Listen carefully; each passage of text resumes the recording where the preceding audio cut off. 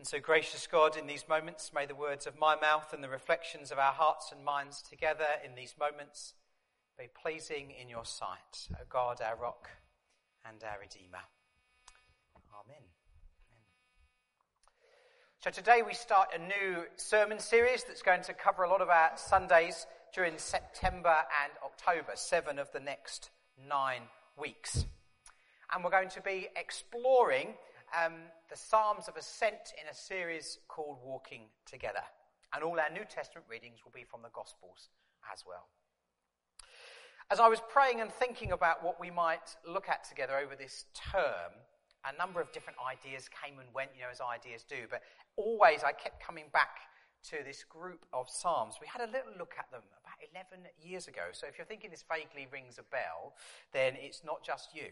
But I'm trusting the Spirit will guide and speak as we dig a bit deeper and explore them together over these next 7 Sundays. And before we come to the readings that Jenny brought us today, just a few words about the Psalms of Ascent. So we have the book of Psalms in the Old Testament, which is filled with songs and poems, with emotion and hope and trauma and struggle.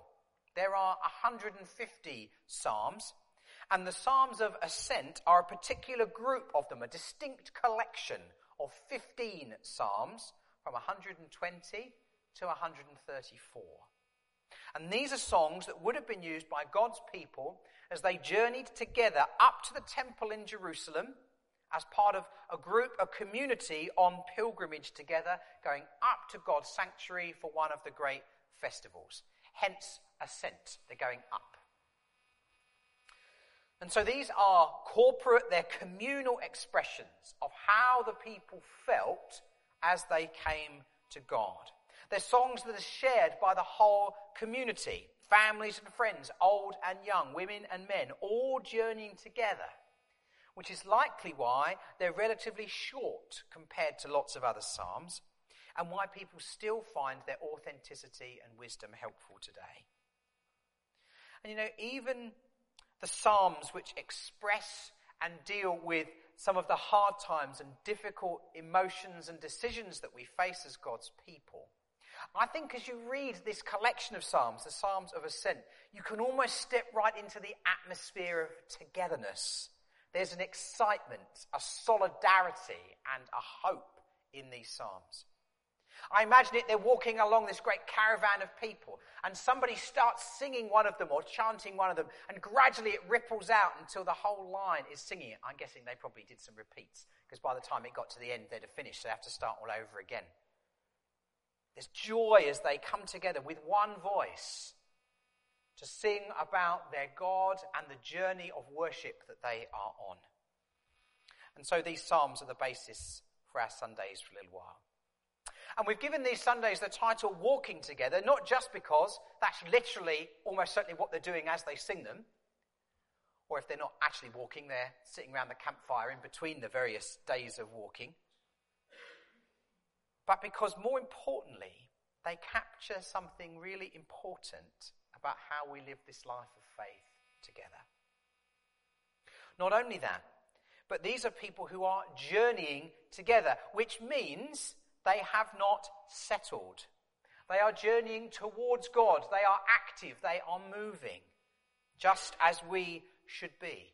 Now, we don't literally all walk to Jerusalem regularly, or to Bethlehem, or to the Vatican, or to Canterbury, or even to the headquarters of the Baptist Union in Didcot. But together, we are each supposed to be moving forward, journeying towards God, adjusting, changing, learning, growing, creating, thinking, questioning, exploring, being willing to become more like Jesus. And that's not just about us as individuals. Perhaps it's not even mostly about us as individuals, but it's about us together.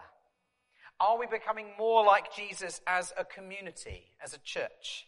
Is there work to be done to ensure that the whole world knows who Jesus is and how much love God has for them? What will we do with our one wild and precious life? What will we do And how will we do it? Because the kind of community we are and the way we do things matters too. It has long been a tradition and understanding in churches like ours that part of this community of faith means to walk together and watch over one another in ways known and to be made known. That feels very Psalms of Ascent to me. And I think we might have some fun unpacking it together. So you ready? Let's go. Psalm 133 then. It's an outpouring, it's an exclamation of delight, of the goodness that these pilgrims experience in being together as one family of God's people. How good it is when God's people live together in unity. It really is good. How good and pleasant it is, depending on your translation. And really that's the message of the whole psalm. So don't worry if, like almost every other Christian who reads it, you get verse 1 and then don't understand what's going on with the oils, the beards, and the dew and the mountains. Right? That's okay. Because they are specific similes seeking to explain and expand on verse 1. So if you understood what verse 1 meant, you've got this psalm down already. You're an expert on Psalm 133. Oil would have been used as part of blessing ceremonies. We still anoint people with oil sometimes today. And together, united by their faith, it's such a blessing to them that it is like oil being poured on their head in such a generous way by God that it flows all the way down from the top of their head, through their beard, all over their clothes. There's oil everywhere. Resist the temptation to be wondering about how you're going to wash everything. It's an expression of the generous nature of God. It's so good to be together. It feels as heavy as the dew that falls on Mount Hermon. I'm assuming that's a mountain where the dew is particularly heavy, right?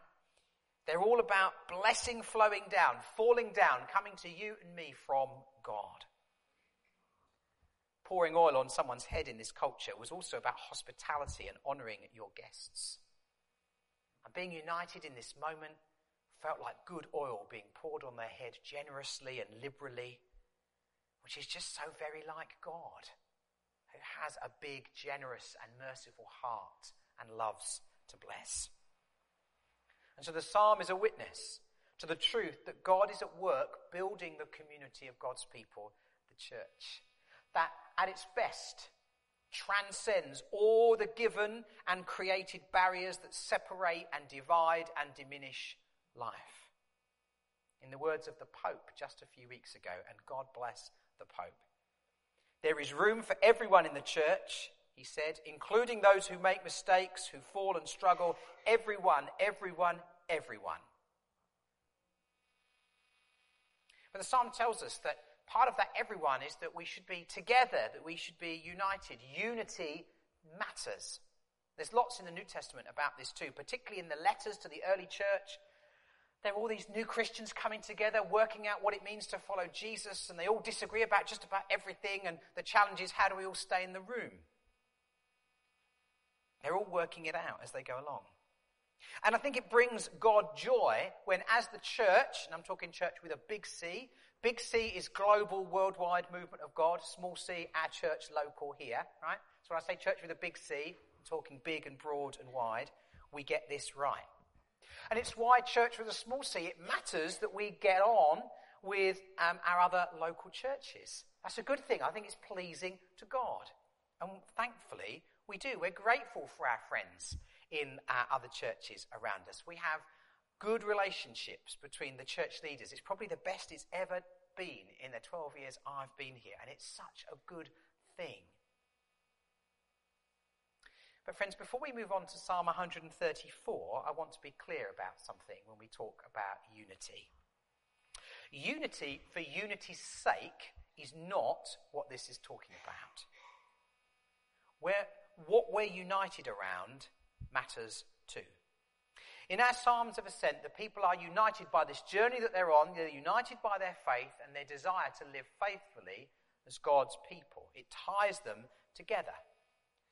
But there can be a tendency to abuse the desire for unity, especially by those with privilege and power, And it is particularly easy to get away with it in faith communities where we say out loud we think unity is important. Our desire for unity does not, should not, cannot mean that we ignore bullying behaviour, and it cannot, should not, and does not mean that we throw the marginalised under the bus because we are uncomfortable about thinking through change. We cannot build unity on the backs of the powerless and marginalised in our churches or in our society. That is not honouring to God at all. There are times, and we see this clearly with the prophets in the Old Testament, and they're doing this for centuries, where the settled status quo needs to be challenged and injustice needs to be called out. We should feel uncomfortable sometimes. We should feel challenged. That isn't the opposite of being united. It's about making sure that the things we're united around are worth being united around. Our desire for unity should never be about quietening dissent or avoiding tough conversations. That is an abuse of the scripture. Sometimes the call of God on our lives, individually and together, is to rock the boat. Sometimes the call of God on our lives is to get in good trouble. We do it graciously, of course, but we do it all the same. Sometimes being an ally to those with less power and privilege in this world involves you having to take a hit and make a sacrifice yourself too. Unity cannot be built on our prejudice and other people's pain, or else nothing else in this world changes. Nothing improves, nothing gets better. There's plenty in our world, in our community, that needs to change. Not least the scarily large number of people who live their lives convinced that if there was a God, God would not want to know or love them. That has to change. And so we walk softly, but we carry a big stick. Which leads us nicely to Psalm 134. Well, not so much the big stick, but the idea of blessing. Psalm 134 is actually the very last psalm in the collection. We'll not look at them in order, obviously, but it is the shortest. And it starts with an invitation, a summons even, to bless the Lord, to praise God, to lift up our hands, to offer our whole bodies, all that we are, to God in worship. And it ends up with a blessing upon us, which sort of sums up the whole purpose of the journey to the temple. They go to bless and praise God in the hope and expectation that God will bless them as they return to their lives. Part of what's being expressed here is that God is the source of all blessing. God is the one who can and does bless us. God is the one with the power to create and sustain life. God is the source. And so we see all these parts of the nature and character of God most clearly in Jesus. And in helping us try and understand who Jesus is, the Apostle Paul writes in Colossians, he himself is before all things, and in him all things hold together. He is the head of the body, the church, the beginning, the firstborn. He holds everything together. We are safe in the palm of Jesus' hands. Hands scarred from the nails that held him to the cross in that ultimate display of love and humility. That is worth uniting around, and that is worth telling other people about. Now, we don't have a place like the temple in the way that God's people in the Old Testament did. The temple is gone, and Jesus has gathered all things up into himself. No more temple, no more ritual sacrifice. We have no priests who guard the spiritual treasure. Our praise is for any time and any place. And our worship is to be the offering of our lives and our life together, not just what we sing when we meet. Which brings us to John 13. As we come to the verses in our reading today, the disciples are gathered there in the room with Jesus. Judas has gone out into the night and left them, and his betrayal forms part of the passion story which leads to the crucifixion and then on to the resurrection. And although in this moment the disciples don't precisely anticipate what is about to happen, there is a tension in the air. And Jesus tells them in verse 33 that he will only be with them a little longer, and then they will long for him, and they will look for him. The story says Jesus has to move on. And Jesus' ministry goes on from here to change the course of all history. He cannot stay with them in this way, not anymore. It's all going to change, and he won't be there. And he says to them, "A new command I give you, that you love one another. As I have loved you, so you must love one another. By this, everyone will know that you are my disciples." In washing their feet and eating with them, Jesus had embodied the love of God in ways they could never have imagined. Jesus has given them the supreme example of how to live a life of love and service, and so he says to them that you are to do what I've shown you how to do. And to get this right, it's helpful as we read the stories of Jesus in the Bible to be asking ourselves, how is Jesus loving here? And in what way does that inspire or challenge me to love the people that I meet in my life? I guess that's just another way of asking what kind of God, and so what? This is our task together, to enter into the story of Jesus and search for ways to live lives that echo that love. And this is how we're going to be such a loving community. This is how people will know that we're Christians. This is to be the defining mark of what it means to be the church. It's to be the primary sign to each other, to the world, and to God that we are learning from Jesus, imitating him, following him, being inspired by him. The mission of the church is impossible to separate from the sort of community that we are. And as I finished preparing for this morning, I had a song going around in my head. In fact, the readings today all inspire a lot of songs. Did you hear as you went through them? You thought, oh yeah, that song, that song, that song. And in fact, the song that's been going around in my head is one I'd never sung in church, but it's one that's been on my mind. And it was written in Chicago in the 1960s by a Catholic priest who felt there were no songs to speak to that moment of history that he and his city were facing. Some of you might know it. I was going to sing it for you, but I'm not going to do that. And they'll know we are Christians by our love, by our love. Do you know it?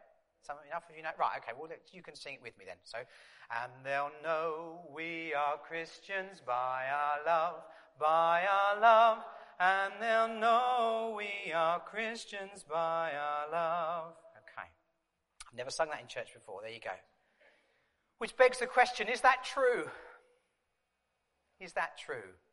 Is that what we're known for? Are we the most loving community in our city? Because that's what we should be aspiring to be. And is it what defines followers of Jesus in the minds of those on the outside? It's a challenge, isn't it? I think it's a challenge for a few reasons. I know so many of you work so hard to show God's love to each other and to our community throughout the week. Through pastoral care and small groups, friendships and connections, and ministries like parish nursing and brigades and the food bank and stay and play and Saturday club and our youth work and all of the things that we do, offering love and kindness. And in our Why I'm a Christian testimonies, we heard people speak of the difference the kindness and love of the church community here has made to them. But it's hard to be known for that love when the voice that the wider church, Big C, so often speaks into the world with is one of anger and condemnation and Victorian era moralising. And so we have to work a bit harder to be a little bit more patient with the world when they don't get it, because so many people in the world anticipate that if we've got anything to say to them, it's going to be shouted at them rather than shared with them. A lot of people are scared of us. Did you know that? They're not scared necessarily of you and me in this moment, but they're scared of the church. And the church has done that. So we've got to work extra hard. We've got to change that narrative. We've got to love each person we meet and turn the proverbial tide. Secondly, it's a challenge because it just isn't easy to do, is it? Loving people. Loving people can be hard. And church, friends, let me tell you, is a wonderful place to grow in patience and goodness and kindness and self-control. Because like any group of people, we'll have some we find easier and some we find more challenging. Some who are straight away our cup of tea and others who we have to make a bit more effort with. But it's important that just as we seek to affirm and include all those who are not currently in our church community, it's important that we seek to affirm and include those who are in our church too. And I know that there are days when we're struggling and just being here takes every ounce of energy that you've got. I know that. But friends, may I say to you this morning, it's also true that making this happen can't always be somebody else's job.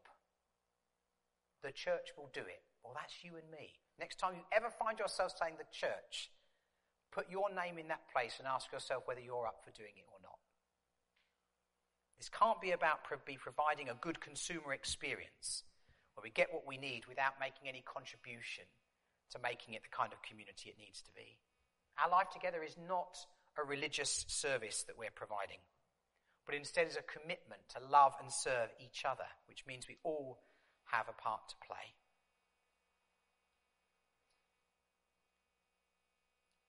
But church is such a glorious thing. And I'll tell you one of the reasons why. Where else would this group of people all be in the same room? Where would it happen? Where else do you so regularly find people who have just been born, right the way through to people who are anticipating their telegram from the Queen, or the King, sorry.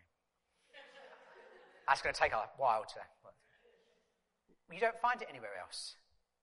There's something special, and we're here together because of Jesus, who by his Spirit draws everything and everyone together. It's not perfect, and it won't be until Jesus returns. But in the meantime, we come together, we focus on Jesus, and we do our best to love one another like he showed us how to do. And you know, with a fair wind and the power of the Holy Spirit, people will continue to see something of the goodness of God through what we do and the way we do it. As people made in God's image, we are hardwired for connection and community. And love and belonging are irreducible human needs. So the prayer this morning is that every person in our community might find them here amongst us, and that we may be determined to make that happen, and that it is that mission of sharing God's love that may bind us together each and every day.